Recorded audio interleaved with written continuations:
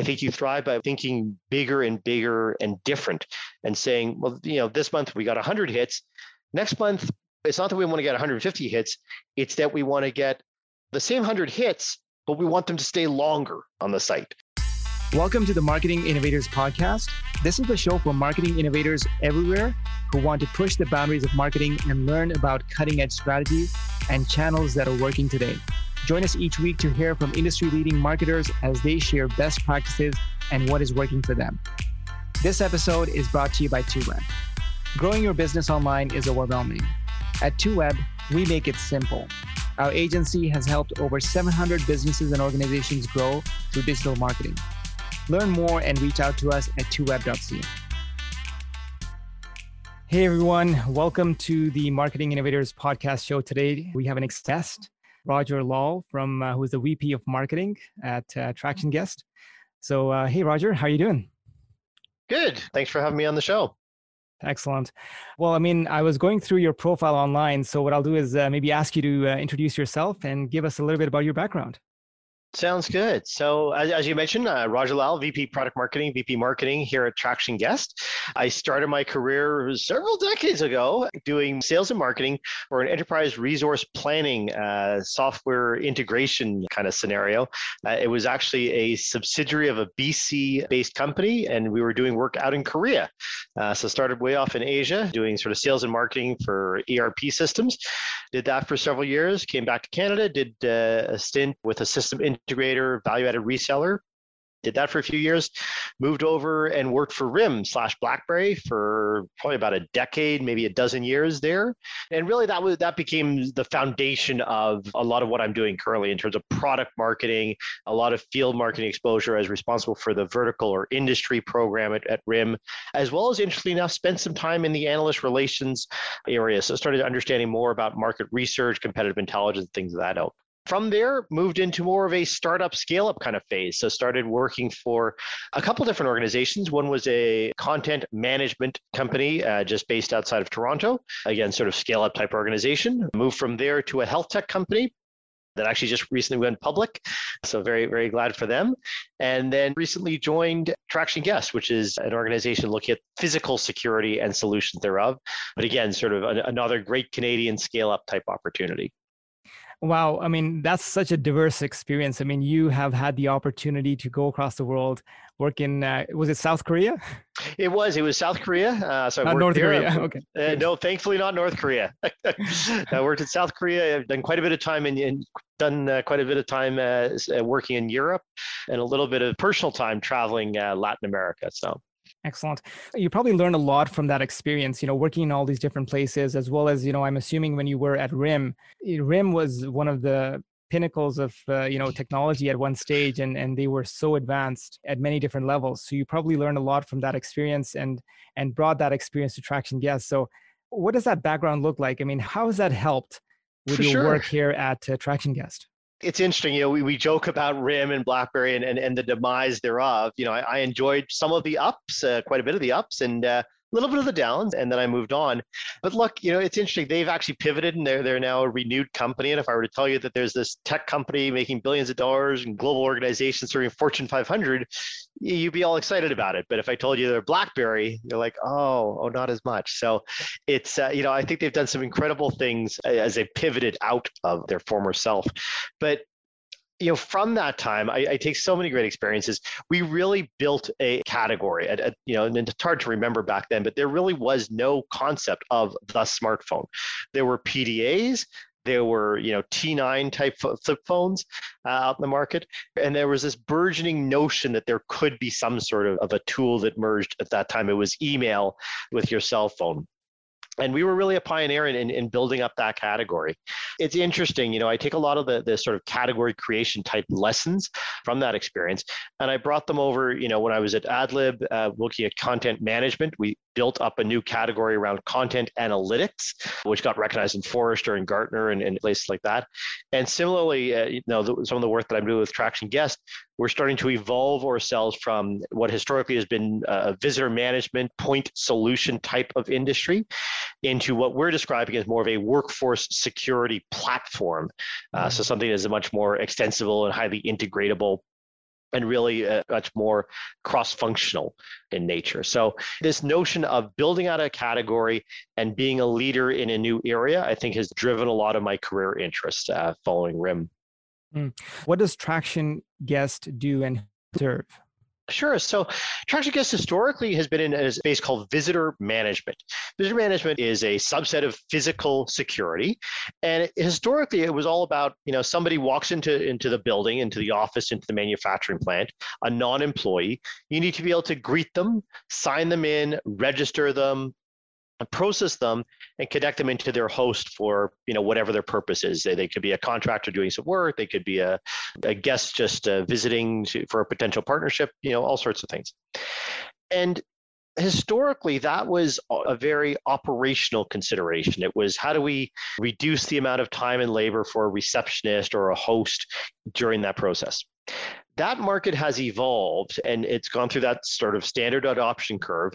And now what we see is, where we've positioned ourselves is far, far away from improving by 10% the receptionist day in life of, to a scenario where we're looking at it from a value proposition. We look at it from a security perspective. So it really is about, how do we help large enterprise organizations deal with the security risk that is imposed when individuals visit your organization.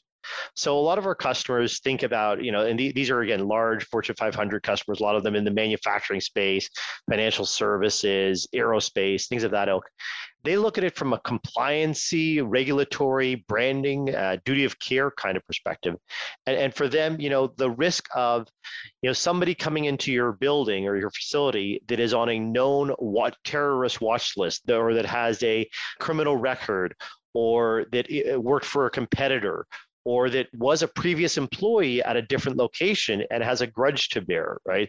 Those kind of scenarios represent significant threat and significant risk. So we've created a platform that allows you to manage that in a very creative manner.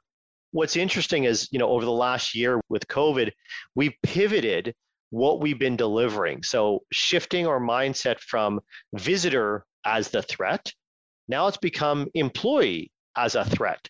So we've had to help organizations deal with, when an employee comes into the building, how do we greet them? Do we have to do a health attestation? Do we have to take a temperature? Do we need to monitor where they're placed, or how many days they're in the office, or who they're working with? That kind of scenario is obviously very different from a use case and then from a development perspective.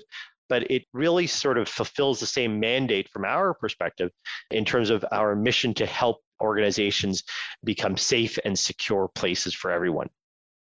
Wow. I know a lot of businesses have pivoted during the COVID phase, and it seems that you've taken a drastic shift in terms of the target audience for Traction. Yeah, right? It's interesting. Certainly the buyer committee or the group purchasers that are involved with this decision, certainly security, a global security leader is still front and center for us. That's kind of where we were born out of, as I mentioned, how we've kind of grown up. They're still a significant player in this healthcare kind of crisis that we've gone through in the last year. But we've layered onto that some additional buyers. So now we're talking more and more with HR or with employee health and safety, with risk and compliance leaders. It's really broadened the way in which we manage our accounts. So this has been part and parcel of, conveniently enough, an ongoing shift to more of an account-based marketing approach. And this is something we would have gone to naturally, but I think COVID's kind of sped us up by 6 to 12 months. So we were moving from maybe security into risk, into operations, into compliance. And here we've kind of gone HR, EHS, risk, operations, or whatever that landscape is, whatever the direction is. And so we've got two kind of ends coming together to create an entire account perspective for us. So you mentioned account-based marketing, and I know a lot of companies, it's a very focused, very specific, and highly intensive form of marketing that takes a lot of effort. I'd be interested to know a little bit more, and also because of our audience here, that what kind of marketing has really worked well for Traction Guest, and what kind of results have you had from account-based marketing? Sure. So we've just got into the account-based journey, and I really do think it's a journey. I'll start with that. I also think you need to balance. So we have historically been very much, and actually it's been an interesting shift. So historically, it was actually a lot of SMB kind of accounts that we were dealing with, and as I mentioned, very much an operational ROI, replace the receptionist type value proposition.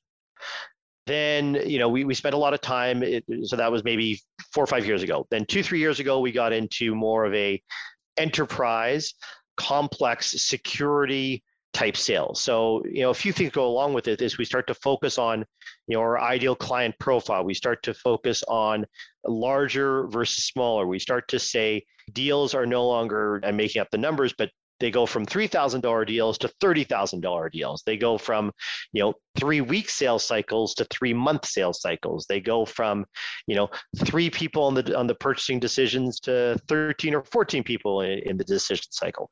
So we've been going through that journey over the last little while, and COVID kind of hits and takes us off a little bit, maybe sidetracks us a little bit, but also gets us further along that journey to a broader sense of what the account looks like.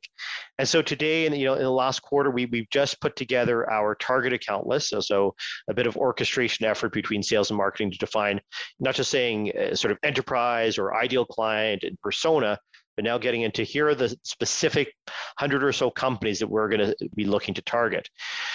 From that, we've been drilling out on who are the contacts within those organizations, and now looking at how do our set of demand gen activities overlap and support that account-based marketing sort of initiative.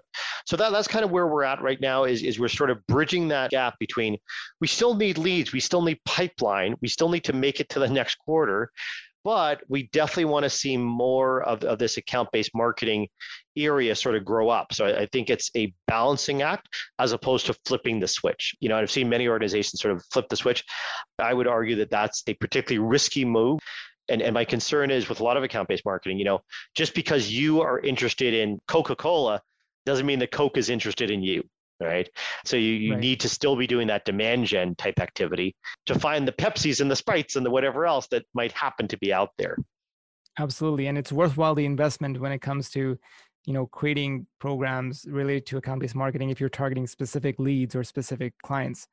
Mm-hmm. But when it comes to that demand generation or creating awareness for Traction Guest, have you tried any other marketing methods that have worked well? Yeah, I mean, certainly Traction Guest, I'd say throughout my history, I probably touched just about everything, content marketing, trade shows, direct marketing, large events, small boutique events, you name it, I've probably done it. And some, certainly some have been better than others. Traction Guest, we're still early days. I joined probably 6 months ago. So we're still in the midst of transforming the marketing organization. And we've also got, a whole bunch of things going on, right? We've got the shift into ABM. We've got the shift for demand gen and numbers and pipeline and marketing. We've got a shift in terms of that enterprise focus. We've got a shift in COVID and product. We've got category creation. So we've got a lot of things on the go at the same time. So from a marketing perspective, I'll be honest, we do a lot of conservative marketing. Our audience, again, is global security leaders, very conservative group, not, typically your tech savvy, digital media, SEOable kind of a group. They're not high LinkedIn, Facebook users. They tend to be a little bit reticent to engage. They tend to talk to a lot of their peers. So really, we're doing a lot of work in and around sort of content and marketing and building up that area so that they have good, thick materials to go through so that they understand and can differentiate. We've been developing case study materials that from a sort of social proof perspective. We've been leveraging a lot of association and review sites. So trying to go where the customer is, as opposed to trying to bring them somewhere where they are not. We've been participating in our industry in ISC and ASIS, our industry associations. We participated in their webinars and their events.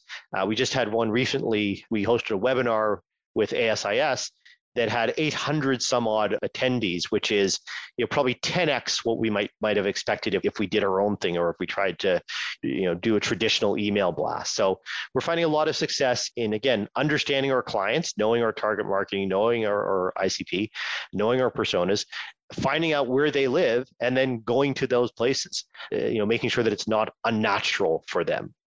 I find that the webinars are really an underutilized form of marketing that many companies sometimes don't spend the right amount of time towards. And I think that, you mentioned that you did this webinar, you've done webinars in association with other organizations, Sure. which I think is extremely powerful because they are the ones who are driving your target audience to the webinar, and you're able to basically showcase your solutions and your company to that audience. Yeah, I mean, I think a lot of organizations, and myself included, because I've done this certainly over the years, you put out webinars, you send out the email, you end up sort of talking to the same people about the same things over and over. I think by partnering with, they could be third-party associations, they could be industry events, they could be analysts, they could be media, or even just frankly vendor partners, channel partners, VARs, SIs in your particular space. That's how you start to expand the story and start to connect the dots to different audiences. And I think that's really where the value and the interest comes. I'd also say, I think to some extent, the webinars that vendors put on, and myself included, are really more of video commercials or product descriptors or proof points. I mean, they're still valuable. They still tell a meaningful story. They still lead you down that nurture path. They still, depending on what the topic is, they can push you through, at the bottom of the funnel if they're a little bit more ROI oriented or how-to videos. But I don't know that they're necessarily as top of funnel as we might like to think. And I think, some of these associations, on the other hand, are better utilized for broadening your reach and for getting out there. I think it's important to kind of think and contextualize, and we probably have the wrong words as an industry. We sort of think about webinars, I don't know, a decade, 15 years ago, that became the big word. And now videos and certainly Vidyard and YouTube have done a great job of turning this into a thing, another category. That's become, the on-demand, one-to-one personalized videos become a thing. And I think we oftentimes sort of merge or overlap the way that we think about them. And I think that can be sort of to your detriment. So I think, it's important not to overestimate or rely too much on any one tactic, I guess. Don't think that, this webinar is going to be magical. No, it's one of many, and the webinar becomes an on-demand asset and becomes a video that goes further in the funnel. It's something for a future newsletter, right? It's still great content. Then you can repurpose it and turn that into a blog post and turn that into an infographic or what have you. Really good content. But it's only, I guess, content is only as good as the promotional side. One of my pet peeves at a previous organization, and this is all on me, but we would, come up with great webinar content, great, PowerPoint slides and talk tracks and customer presentation stuff. But, we would fail on the promotion side. We do sort of the standard 3 emails and away you go. And, when you think about the resources that went into thinking about the topic and coming with the title and figuring out the content, and then you just do your 3 and you're done, I think it's such a waste. And, I think this is also true if I look at blog posts as another example. We put up a blog post and we say, how many hits did it get? And then we're done. But, the reality is customers don't work like that. The customers need, there's a cliche comment that you need to tell them 7 times before they start understanding. And I had one colleague that used to joke that the moment that you get sick of hearing the story is the exact moment that the customer first starts understanding your story. And so just as you're ready to sort of give up and move on, that's just when they're starting to pick up on what you're describing. So, I think I'd encourage organizations, probably myself included, to repurpose material, to use it more and more. Again, recontextualize different audiences, update it, modernize it, slap on a different logo, throw in a different speaker. But there's nothing wrong with repurposing and reusing that content because you're going to be talking to different people at different times, at different stages in their cycle. Love that. Yes, building content is such a pain. And, it's important for organizations to repurpose it. And I find that, often organizations or businesses, they take one aspect about marketing and they really try to excel at it. But it's actually, you have to think about the customer journey. And you have to think about all the different touch points that a customer has when they think about your brand or when they're searching your brand online. So blog articles is one piece, webinars is another piece, but it's a combination of a number of things that needs to align with the user journey or the customer journey to make it effective. I'm sure everyone's seen, the diagrams of the customer journey and the customer funnel and how, it's no longer sort of a nice Y-shaped funnel. It's sort of a squiggly line that goes all over the place. And you just don't know when you're going to touch that customer, right? There's the famous sort of Forrester stat about 75% of the sales cycle is done before the customer even enters your purview. you. There's sort of that dark funnel, if you will. And I think people sort of forget that, right? Just how much research is going on behind the scenes. And I think just because you have a blog post doesn't mean that you shouldn't have a webinar or that you shouldn't do a video or that you shouldn't update, change the date, update it with new information, correct a few things here and there and repurpose it, because that might be just the piece of information that wasn't particularly valuable to that person yesterday, but today it's the number one thing on their mind. I think about myself even for anything that I'm in the market to buy. I have as a personal shopper, I tend to have a longer sales cycle. I tend to overthink and overanalyze. I'll hunt around and my interest level is kind of at a 10% for a long time. And then all of a sudden it's at 100%. And then it drops off. And it's that catch of how do you catch that window when it's 100%? That's right. Yes. Golden nuggets. Thanks for sharing that. I mean, I think that it's a journey. Marketing efforts, you have to really understand it's a journey. It doesn't stop at one strategy or one tactic. So 100%. You got to meet your client where they are, whatever medium they want, whatever time they want. And look, some people like to read, some people want to watch a video. And that same person that wanted to watch a video yesterday, today wants to read the article. You don't know. That's right. So when it comes to the vision for Traction Guest and where it's heading in future, how do you see that? Because you mentioned that it has changed so much during COVID and also it's evolving as well. Yeah. What is the future of Traction Guest? So there's a lot of great stuff going on, and we've just started repositioning ourselves around this notion of a workforce security platform. And what we mean when we describe that is this notion that in our space, there are a ton of individual point solutions, and they try to be oftentimes jack of all trades, master of none. And really what we're looking at is how do we become a platform that is easy for organizations to really reimagine how they deploy their security. So instead of taking a single tool that sort of forces you into a specific manner or a specific process, what our tool allows you to do is to achieve that point solution goal, yes, but also to integrate to third-party tools, to best-of-breed systems, to get that data going back and forth, and to create a workflow that is customized to the particular use case scenario. So we see this notion of a platform. And again, in this industry, this is very uncommon.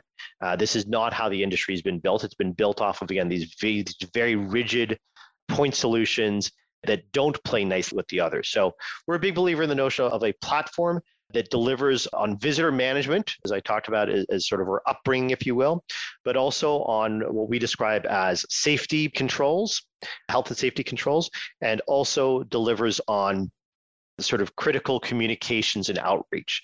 So it's sort of this multi-pronged platform, if you will, that delivers much more than just a single point solution. It has some variety to it, and it has the ability to integrate to third-party best-of-breed solutions. So we start to see ourselves as layering on different functionality and working with best-of-breed industry partners, and that's how we see ourselves growing. When it comes to communicating this vision, you mentioned that, with your content marketing background, have you found that there's certain kinds of content that work well in communicating this more effectively, or is it a matter of just, presenting the information on the website and that's it? I would say it's neither of those, okay. to be honest. So it's definitely not presented on the website and you're done. I think, and again, oftentimes marketers make the mistake of sort of overweighting on SEO. If we put it up and we SEO it or SEM it, we're good to go. That's one medium. Our organization is a perfect example where we have a relatively low fidelity, if you will, audience that isn't apt to search, to look online for these kind of things. They tend to talk within their community. So, having the website is one part of it. It's maybe the long tail, if you will, of that content. And so to that end, I don't know that there is, to say no to the other part of your question, is there a perfect medium? I don't know that there is one best. I think it is having that variety of options. It is having a webinar and a white paper and an infographic and a one pager, and a presentation deck and a pre-recorded video. All those things is not that I'm going to give, that full collection to Bill. It's Bill on Tuesday wants a video, and Jane on Wednesday wants a blog post, and you just don't know. And so I think you do over time, need to have that full collection. Now, again, they can be repurposed and you can leverage off the different pieces. And it absolutely takes time and skill and patience. This doesn't happen overnight, but you do, I think, need to cover all those bases over time. So, one of the things I found particularly critical, and interestingly enough, a lot of marketers kind of gloss over this, but when you think through content, I would argue it's less about sort of content calendaring, if you will. So sort of thinking about content from a date perspective. I like to think of content, if I picture sort of an Excel sheet, more from a sortability perspective of, what audience is it hitting and what stage of the buyer's journey is it hitting and what format is it hitting and what vertical is it hitting and what product is it hitting. So that over time, you want to develop almost a content matrix whereby you start to have individual assets for any one of those combinations and permutations. So I want to have an infographic on product A for vertical X. Well, we have that. We have something that fits that need. Right. So I think it's building up the variety of content. Are there any metrics that you actually pay more attention to when it comes to measuring what is working and what isn't? It's funny. I was chatting with a colleague just this morning about that exact question. I'll share what I shared with him. So this is not my job interview question because I have a much better one for how do you measure things? And there's lots of formal approaches. But my honest belief in content marketing, I got to be careful how I say this, but what I'll say is I don't think you should measure it. And now let me put some qualifiers around it. Where I was going with this particular conversation was I think it can be very spurious to connect the dot between I made a piece of content and we made revenue, or we got a higher close rate, or we have so many leads. I think that might be a team metric that we're collectively working on as a marketing group. We absolutely have those kind of things. But I think to say that this individual one-off white paper, whatever, or blog post is responsible for this pipeline, I think it does two things. I think one, it puts way too much, let's say, pressure or responsibility or what have you on that piece of content. And two, to be honest, it's a little insulting to all the other pieces that go along in terms of that attribution. So, that a person went to see your blog might be because you had an awesome topic, you had a great speaker, you had an amazing SEO, you refresh, your technical guy just re-architected the website for mobile access, demand team was promoting it in the newsletter. Like there's a dozen things that could happen that could make or break a given piece of content that don't necessarily have to do with the content.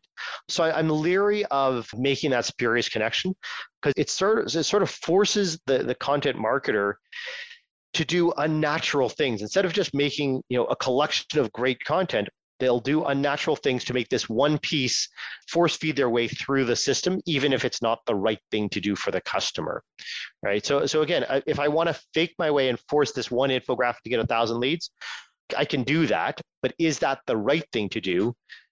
I might have had 10,000 leads instead of one if I spread it across a collection, right? So I'm very leery of some of the metrics that I've seen out there. I do think you measure with all the content marketing type activities almost as management by objective. So it's more a framework around, and they've got to be appropriate measures. You've got to be contextual to time, but you move step by step. So it might be 10 case studies. That might be a thing. And it's not that every quarter we need 10. It's okay, we've done 10. That's no longer a big priority. We have a process in place. We can get the 11th when we're not worried. Okay, this quarter, we're going to really focus in and we're going to build some infrastructure around re-architecting the blog for better usability, findability. And maybe the metric that quarter is time on site. Okay, and you work on that for a quarter and you do a bunch of, you get better blog content and better infrastructure and you do some great work. And then once that's in place, then you've got to look at the next goal and the next goal and the next goal. So I think you've got to be constantly moving that needle. I'm a big believer in not only moving the needle, but I think changing that a little bit, continuing to build and evolve. Otherwise, you're just sort of doing the same thing. You're saying, well, last quarter you got 100 hits. This quarter, get 150 and then 200. I don't think that's how marketers and frankly individuals thrive. I think you thrive by thinking bigger and different and saying, well, this month we got 100 hits. Next month, it's not that we want to get 150 hits. It's that we want to get the same 100 hits, but we want them to stay longer on the site. Or, this quarter, we got them staying longer. Now we want to fix this next problem, which is getting them to convert, right? So you constantly evolve the objective. And that, I think, is how you set goals in sort of this step by step kind of basis. And again, going back to the point of aligning it with the customer journey, I think that's absolutely key.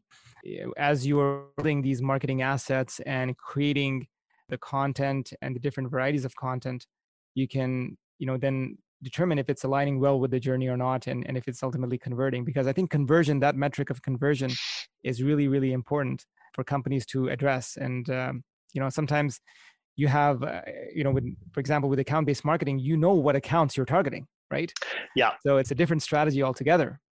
It is. And again, this is where I'll give an example. We just did, maybe a month ago, we have one customer, and the way that they've purchased, they have kind of a central purchasing division and then disparate, let's say, divisions within the organization. So we've sold to that central group, but we have not sold to the disparate groups. So I worked with the rep to do a custom, one pager, helping for them to sort of in-sell within the organization. So when one of those buying divisions purchases through the central group, using this one pager or whatever, using this video, using this asset, that's great, and it's revenue, but I'm not going to track it anywhere. There's no way for me to call that a lead. There's no way for me to, to say that that's a new opportunity. It was flagged a year and a half ago because we've landed the customer, but we haven't done the penetration. So, I think a lot of traditional marketing metrics wouldn't give credit to that. But account-based marketing starts to say, well, actually, no. There is something to be said for growing the account and adding on. In this case, it's just a huge depth opportunity, a huge stickiness opportunity. And that's not even thinking through, what about the upsell and the resell? I do think there's some logic in thinking about account-based marketing from that measurement perspective, not just in terms of, yes, percentage engagement of things of that ilk, but you start to think about the pipeline concept very differently, I think. That's true. So if you could go back in time, 5 or 10 years, what advice would you give your younger self? Boy, that's a great question. I think going back in my career, I've had some great opportunities and I've really enjoyed what I've done. I think I might encourage myself to get more involved quicker with some of these smaller companies. I've really enjoyed, I think this has been my career trajectory in the last few years, a lot of these scale up type organizations. So 100 people, 200 people type organizations. I found them particularly meaningful. Just the amount that you can contribute as an individual and the amount that you can learn as an individual, I think far outweighs the benefits of the large companies. And don't get me wrong, I enjoyed my time at RIM. I had a great time. I enjoyed my time, I was with an IBM subsidiary for a number of years. I enjoyed my time there, but I think, there's nothing quite the same as being in that, I can't say family because that's too small. When you're a couple hundred people, you're a solid team, but you're really doing things, you're doing meaningful things. Each person is super critical. Each element of contribution is super valuable. There is no fluff. There is no buffer. And I think, that's something coming out of biz school that wasn't really discussed. The emphasis of biz school was, if you don't go to the big 6 consulting firms, then the next option was you go to a tier 1 CPG firm. The notion and that was sort of the mindset. But I think, the notion of working for not even a startup, because entrepreneurialism, I think that's another area, and it's a great thing. And it was discussed in biz school, the idea of starting something, but I don't think that middle layer is ever really discussed. This notion that there are a lot of, again, I'll say 200 person company, whatever the number is, where they're doing great work, they've got great customers, and there's this opportunity to double or triple that organization. I think that's super exciting. So I think I would encourage myself and encourage others to get involved with that community. Above and beyond, sort of the entrepreneurship is for some people, the large organizations for some people, but I think that middle gap is I think super exciting and really, really underserved. Do you think that's because they tend to be more resourceful, or they tend to give more responsibilities to their employees, or what's the mindset behind that? Yeah, I think there's a practical reality that, look, I have fewer resources dollar-wise and a smaller budget. So each person needs to be stretched just a little bit. And that can be either really scary and daunting and problematic for some, but it can also be really opportunistic and exciting for others. It gives you a chance to do your job and a half. And it's in that half, you get to explore, you get to experience, you get to see, what are the other areas that I want to pursue. And I think that can get stifled a little bit when you're in a large organization. You're kind of relegated to being more and more in this particular box and doing these particular things. So I think, mid-size, you've got to be resourceful. You've got to push the limits. You've got to get super creative. And it's not necessarily that you're working any harder per se. I think everybody works hard, small company, big company, but I think you work differently, and I think there's a degree of passion. And I'll continue my pitch for us mid-size. I think it's different than the entrepreneur world, where there just are no resources. You're bootstrapping it, and there's nothing. This next level up, the challenge there is we have some money. We're going to invest in programs, but we've got to pick them. We got to be super careful about what we pick and choose, and we've got to manage each program, just right in order to capitalize on all the possible benefits. I think it's at that next level up where you're like, I've got 3 or 4 people, and they'll collectively manage it. We've got some buffer, and if one doesn't work, we can hedge our strategies. We don't have that luxury, and I think that forces a degree of creativity, a degree of ownership, a degree of empowerment that, in my experience, doesn't exist at the larger organizations. Interesting. So based on your experience and the challenges that you've overcome, if there was one big takeaway that you could give to our listeners, what would that be? Big takeaway? Just one. Just one. I think I've told this to other marketers because it was told to me, and it continues to be true. I'd encourage marketers, it's a little cliche, but to become best friends with sales. Don't be scared of them. Don't be subservient to them. Don't guard over them. Don't whatever. Just become friends with them. Work closely with sales. They are your biggest partners. They can be your biggest advocates. They're definitely your biggest stakeholders. So you need to tap into that. The individuals are often great sources of information about clients. They're great feedback mechanisms. You talk about metrics and measures. I mean, that's a great one to know if your tools, if your messaging is working. Ask sales, they'll tell you straight up, and they tend to be very straight shooters. I think I've learned this a little bit the hard way. I think I was scared and nervous and apprehensive about working for sales for many years, but I think I've grown out of that and now have partnered much more closely with sales over the latter half of my career.